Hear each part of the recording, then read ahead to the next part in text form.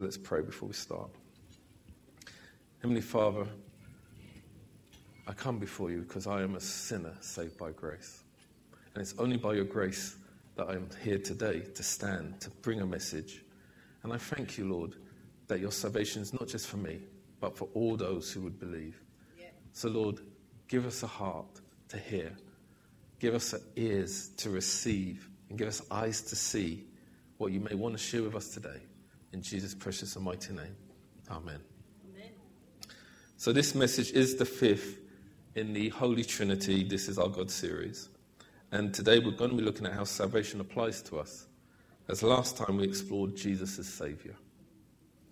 The key verse to focus on today is Acts 4 verse 12.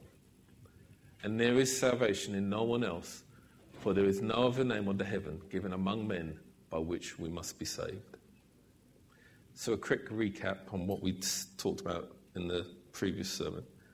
Jesus is fully God and fully man. He lived a perfect sinless life. He came to reveal God to us, and he came as a man to pay the ransom for our sins by dying at the cross and redeeming us back to God. So what is salvation? Theopedia summarizes it as this: the act of God's grace in delivering his people from bondage to sin and condemnation, transferring them to the kingdom of his beloved Son, as Colossians 1 verse 13 says, and giving them eternal life in Romans 6:23.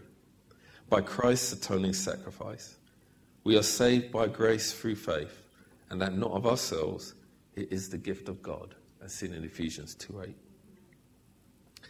The word salvation appears 178 times in the ESV Bible. 133 of these are in the Old Testament. It appears within 32 of the 66 Bible books, firstly in Genesis 49 and lastly in Revelation 19. And this word appears mostly in the books of Psalm and Isaiah. David spoke many times in the Psalms about God's salvation. In Psalm 42, he lifts his spirit up by thinking on God's salvation towards him. In Psalm 79 verse 9, he said, "Help us, O God of our salvation, for the glory of your name. Deliver us and atone for our sins for your name's sake." God's plan of salvation and forgiveness was to rescue us from our sins and restore us to right relationship with God. The following words are also important for our understanding of God's salvation.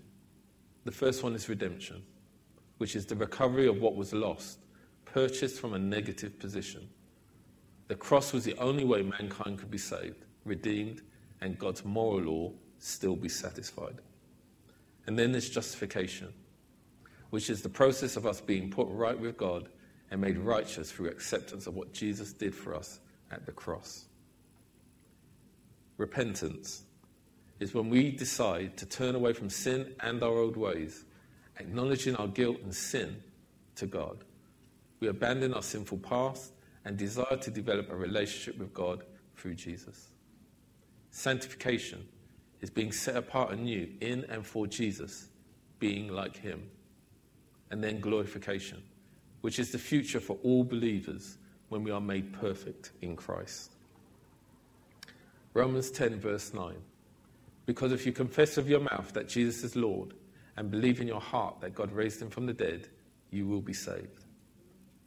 God's salvation opens the door and invites us into God's kingdom, and we become his children, a child of God, set apart and transformed into the image of his Son, Jesus. We need to believe in the finished atoning work of Jesus at the cross and his resurrection to enjoy the blessings of salvation. By God's unmerited grace through faith, we receive pardon from God, and he no longer remembers our sins. He has taken them away because he loves us and wants to draw closer to us.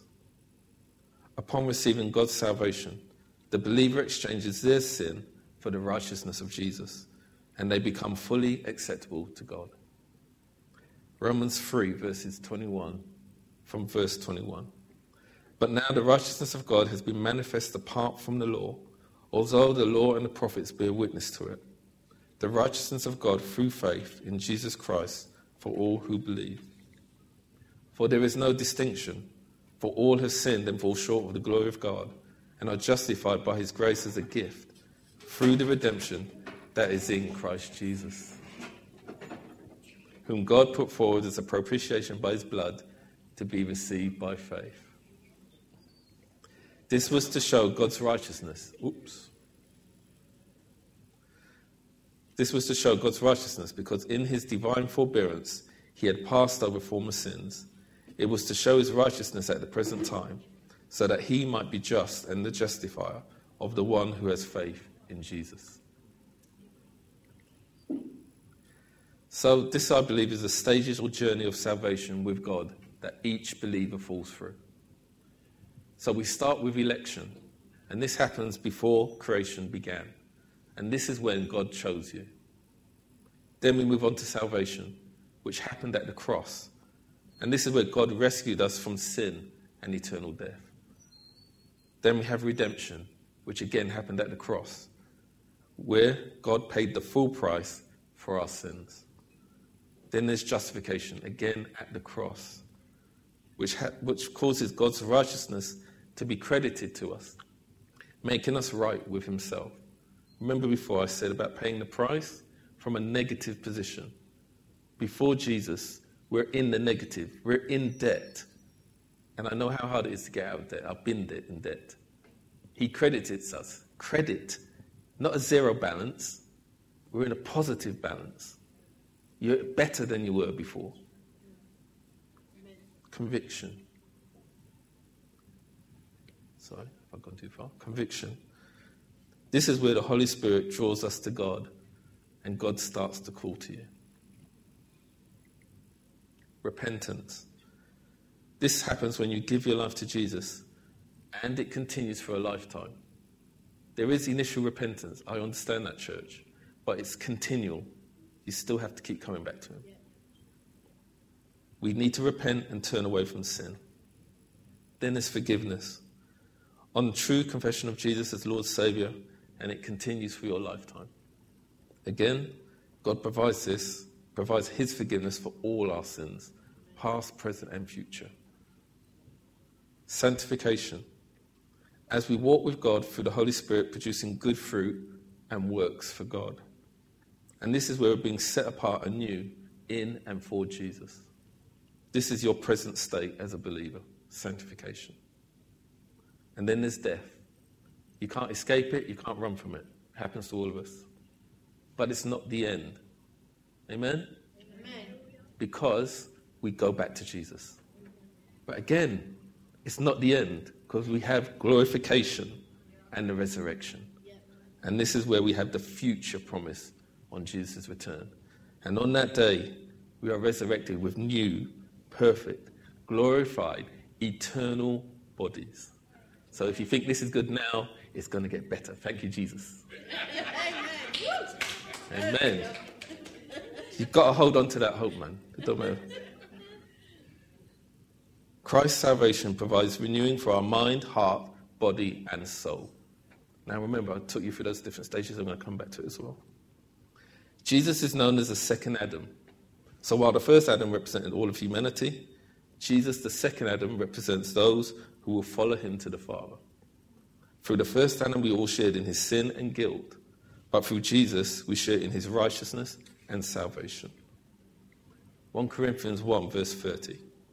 And because of him, you're in Christ Jesus, who became to us wisdom from God, righteousness and sanctification and redemption. A mediator acts to unite two divided parties and to bring resolution between them. The offended party was God, and the offender was us, mankind. God's gift of salvation is mediated by only one person, Jesus Christ. Only faith in him and through him will avail you of this precious gift. A quote from A.W. Tozer. In reality, salvation was bought not by Jesus' fist, but by his nail-pierced hands. Not by muscle, but by love. Not by vengeance, but by forgiveness. Not by force, but by sacrifice. Jesus Christ our Lord surrendered in order that he might win. He destroyed his enemies by dying for them and conquered death by allowing death to conquer him. Again, death was not the end, it was the beginning. Jesus suffered and died for our sins, paying the ransom for the salvation of all humanity by his obedient sacrificial death at the cross. His death allowed humanity to be able to be at one with God, freeing us from the bondages of sin and death. He is the author and the finisher of our salvation. Hebrews 12, verse 2. Look into Jesus, the founder and perfecter of our faith, who for the joy that was set before him endured the cross, despising the shame, and seated at the right hand of the throne of God. So who can receive God's salvation? God's offer of salvation and forgiveness is available to everyone who believes Jesus died for their sins, that he rose again. They must also be willing to confess and accept Jesus Christ as their Lord Saviour, repenting of their sins and living their new life in him and for his glory. Jesus took all our sins upon him, past, present and future, to reconcile us back to God, allowing our wrongdoing to be forgiven by God. To enjoy God's salvation, we must come to Jesus. He is the only way to receive God's salvation. We have to turn away from sin. We have to believe and trust in Jesus and God's promises. We need to submit our life to God in all things and live only for him. But most importantly, for those who are believers, allow God to complete his work of sanctification in us through the Holy Spirit, doing good works in and for him. I think that's the greatest challenge for us as believers, allowing the Holy Spirit to do the work that he needs to do, because there is always work in us to do. The work doesn't finish. As I said, even when we die, it's still not finished. It's only when Jesus comes, it's done. God offers his gift of salvation through his grace, and we receive it by faith, trusting in God. No one deserves God's forgiveness and salvation, and it cannot be earned by any of our works. Grace is God's undeserved favor, but through his amazing grace, he offers us a free gift, this overwhelmingly generous opportunity to us. Or we can see it as God's riches at Christ's expense. Grace. Our key responsibility to this are to receive this gift with grateful faith and live our lives in line with the gifts given to us. The cost of salvation was great. Our blessing is great. What we have been saved from is great.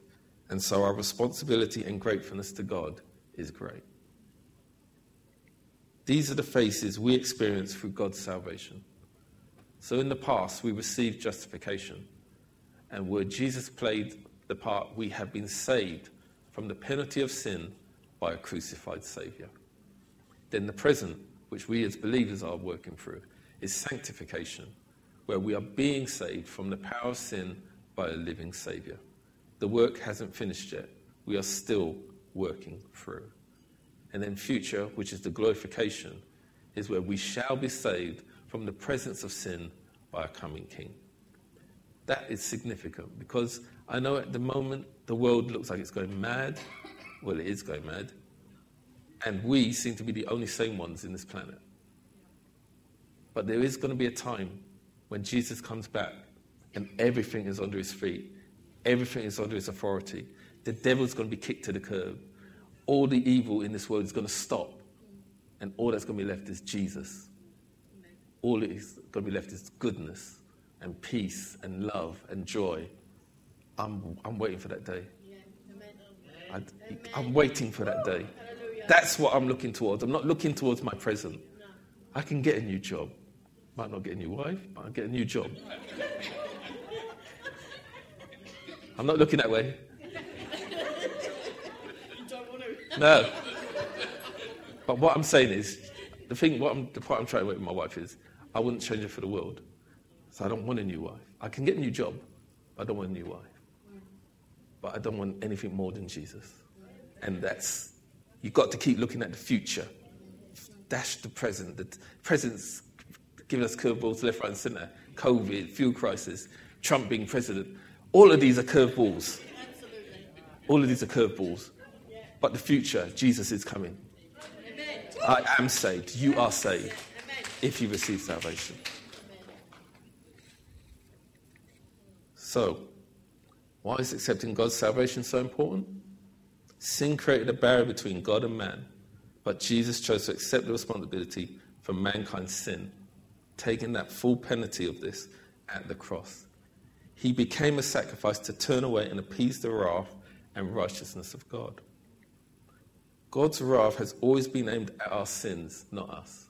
That's something we've got to get past. Sometimes you think, God, why you give me such a hard time? Because I did that? No, it's because of the sin that he's giving you a hard time, that he needs to correct you because he wants to save you. Sanctification. But if we embrace sin, we will experience the impact of God's wrath and his righteousness and the punishment this will bring. Just like when we were kids, if we went out for a party and we didn't tell our mum and our father, we had a good term. We had punishment when we got back. But we knew we were going to get punishment because we knew we were doing wrong when we went out the door. So don't give me that. If you know you're going to get the punishment, but some punishments aren't worth having. That's the point I'm trying to make. Some of those you say, yeah, I'll take the risks, I'll take the licks, and then I've got another day. This one you can't afford to do that. You make the wrong choice, that's it. God's grace and mercy is greater than his wrath towards us. Again, that's a key point we need to remember. God just wanted to restore us and make us new because what he holds as precious to his heart is his people and his creation. That's us and that's the world. He loves this world. Even with all the gas and the ozone layer, he didn't make it that way. We did. And he will protect it. Yes. God cannot overlook sin. Again, another key point we've got to take on. So Jesus took everyone's sin upon himself to make a way for us to be able to come into the presence of God. Even believers, after accepting Jesus' salvation, may sin. So we must constantly go back to him to receive more of his grace to overcome our sinful desires. We are saved the moment we accept Jesus into our lives, and he never lets go of us from then on. Those who truly accept in their hearts Jesus as their Lord Saviour receive his unshakable promise of eternal life. Unshakable. No one can take it from you. No one. God will not take it from you. Once he gives it to you, he never takes it back. On receiving salvation, we must also allow the Holy Spirit to guide us in Jesus' sanctification to us. We must surrender our life and will to him and live our life according to his will and purposes. Again, as I said before, that's one of the greatest challenges for us believers. There are some Sunday mornings I don't want to get up. I'm tired. I want to stay in bed. But Jesus puts a song in my head. He was playing the song in my head from the beginning I got up this morning. He was playing the song in my head. I'm thinking, okay, he's just getting me ready for the service. But that's the choice, because that's the Holy Spirit there. I didn't put the radio on. I didn't wake up. I wasn't dreaming about singing. But there was a song in my head. That's the Holy Spirit. And you've got to listen to him. Because straight away, the minute I open my eyes, there's going to be something that's going to try and push him out and push out the influence. And you've got to keep pushing back and keep letting the Holy Spirit speak to you. Our salvation, according to God's will, was planned before creation. Many writers of the Old Testament spoke about God's redemption and salvation and a renewed covenant with him. David spoke about it, Isaiah, Ezekiel, Jeremiah, etc., etc. The Old Testament shows how many times the Israelite nation, who were set apart to be God's people, rebelled and repented constantly. But each time they seemed to fall into greater sin. If you notice that, read through the Bible, the Old Testament, they got worse and worse, not better and better. And even after God's judgment and exile of them, they still kept going the wrong way. God is always faithful to his promises. So rather than allowing this cycle to continue, he sent his Son to usher in a new covenant and true repentance and salvation for those he has set apart. The whole Bible explains why we need salvation, but in summary, Romans talks about it all. All has sinned, as Romans 3, verse 23 says, and sin brings the penalty of death to us all, Romans 6:23. Jesus Christ died for our sins, Romans 5:8. And then finally, accepting Jesus Christ as your Lord and Saviour allows your sins to be forgiven and you saved from God's wrath, Romans 10, verses 8 to 10. Isaiah 12, verses 2 to 6. No, just verse 2, sorry. Behold, God is my salvation. I will trust and will not be afraid. For the Lord God is my strength and my song, and he has become my salvation. The evidence of our salvation will be seen through the outworking of God's presence and transforming power in our lives. We should be striving to be more like Jesus each and every day and desiring to glorify God in all we do and reflecting good spiritual fruit. Now I'm going to be talking about the fruits of the Spirit in December, but I'm going to be talking about the Holy Spirit in the next preach I'm doing. But it is essential that we produce good spiritual fruit. The Holy Spirit is dwelling in you, and he wants you to do something for Jesus. As I said, we were applauding our servers, but just because you're not serving in a church, you can serve in the community. You can be giving that person a call. You can be being pleasant to your neighbour. I know it's not really the done thing nowadays, but you can have a conversation, a pleasant conversation with your neighbour. Because some of these people are isolated, and your face might be the only face they see. You have got something in you that God wants to use you for. Through salvation, our old sinful nature dies, which is crucified with Christ at the cross. The power of God that resurrected Christ from the grave provides us new life in him now and assurance of eternal life on his return. Eternal life is available to all of us as a free gift from God, but you must believe Jesus died and rose again. And salvation allows us to see our true identity in Christ. Again, we didn't know who we were until God got hold of us. So what do we gain through God's salvation? Psalm 103, verse 8. The Lord is merciful and gracious, slow to anger, and abounding in steadfast love. Salvation allows us to encounter, draw nearer, and get to know better our awesome, gracious, and merciful God. And he does not deal with us according to our sinful ways, but shows great love and care towards us as we seek his way of living rather than our own. Ephesians 5, verses 8 to 9. For at one time you were in darkness, but now you are light in the Lord. Walk as children of light, for the fruit of light is founded in all that is good and right and true.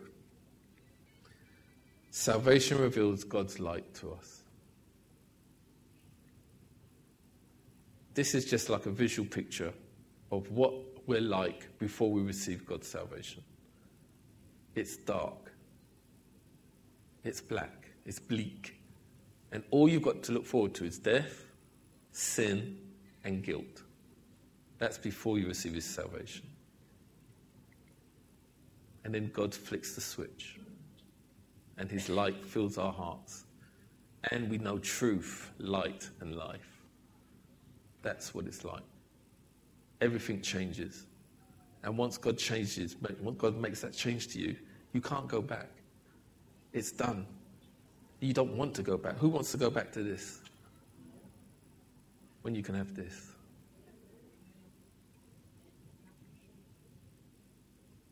What we have with his light. He helps us see, and we definitely need that. Just because these eyeballs can see outwards, sometimes there's things we need to see further. Without him, we are completely blind. With him, he guides us. Without him, we're lost. With him, he helps us to grow. Without him, we don't grow. We may get older, but we're not growing. With him, he gives us joy. Joy in spite of your circumstances. Without him, we just want to give up. We don't want to be there. Romans 5, verse 8. But God showed his great love to us, for us, by sending Christ to die for us while we were still sinners. His salvation shows his great love to us. We don't deserve it. We can't buy it, or we can't earn it. And we can't influence it. But God continues to show his incomprehensible love towards all his creations, believers and unbelievers alike. A quote from A.W. Tozer. Jesus Christ knows the worst about you. Nonetheless, he is the one who loves you the most. His salvation allowed a changed sinner like me to approach, love, and serve a holy, almighty God. God's eternal, unchanging love is my anchor, my strength, and my life's being. Salvation transforms our hard and sinful hearts into loving, gracious hearts filled with his new life, desires, and purposes. Hearts free from the bondages this world tries to trap us in. God's desire and compassion for us is to heal and save us. We don't need to earn his love, for he gives this freely to everyone. But we must love him back with an honest and faithful heart, not rejecting his love and care for us in any way. Salvation requires surrender of our will and our heart to God for his purposes. It allows us to get right with God, right in our mind, in our heart, and in our relationship with him. God made a way for you to know him better. He already knows you better than you know yourself. Are you ready to draw closer to him and allow him to make you new through him? Amen. So, 2 prayers. There may be some in this house today that don't have that relationship with Jesus, that they haven't given their hearts to Jesus. So I'll say a first prayer for you. What I will do is ask you to bow your heads and close your eyes. And if that's you, if you have not received God's salvation, all I need you to do is put your hand up.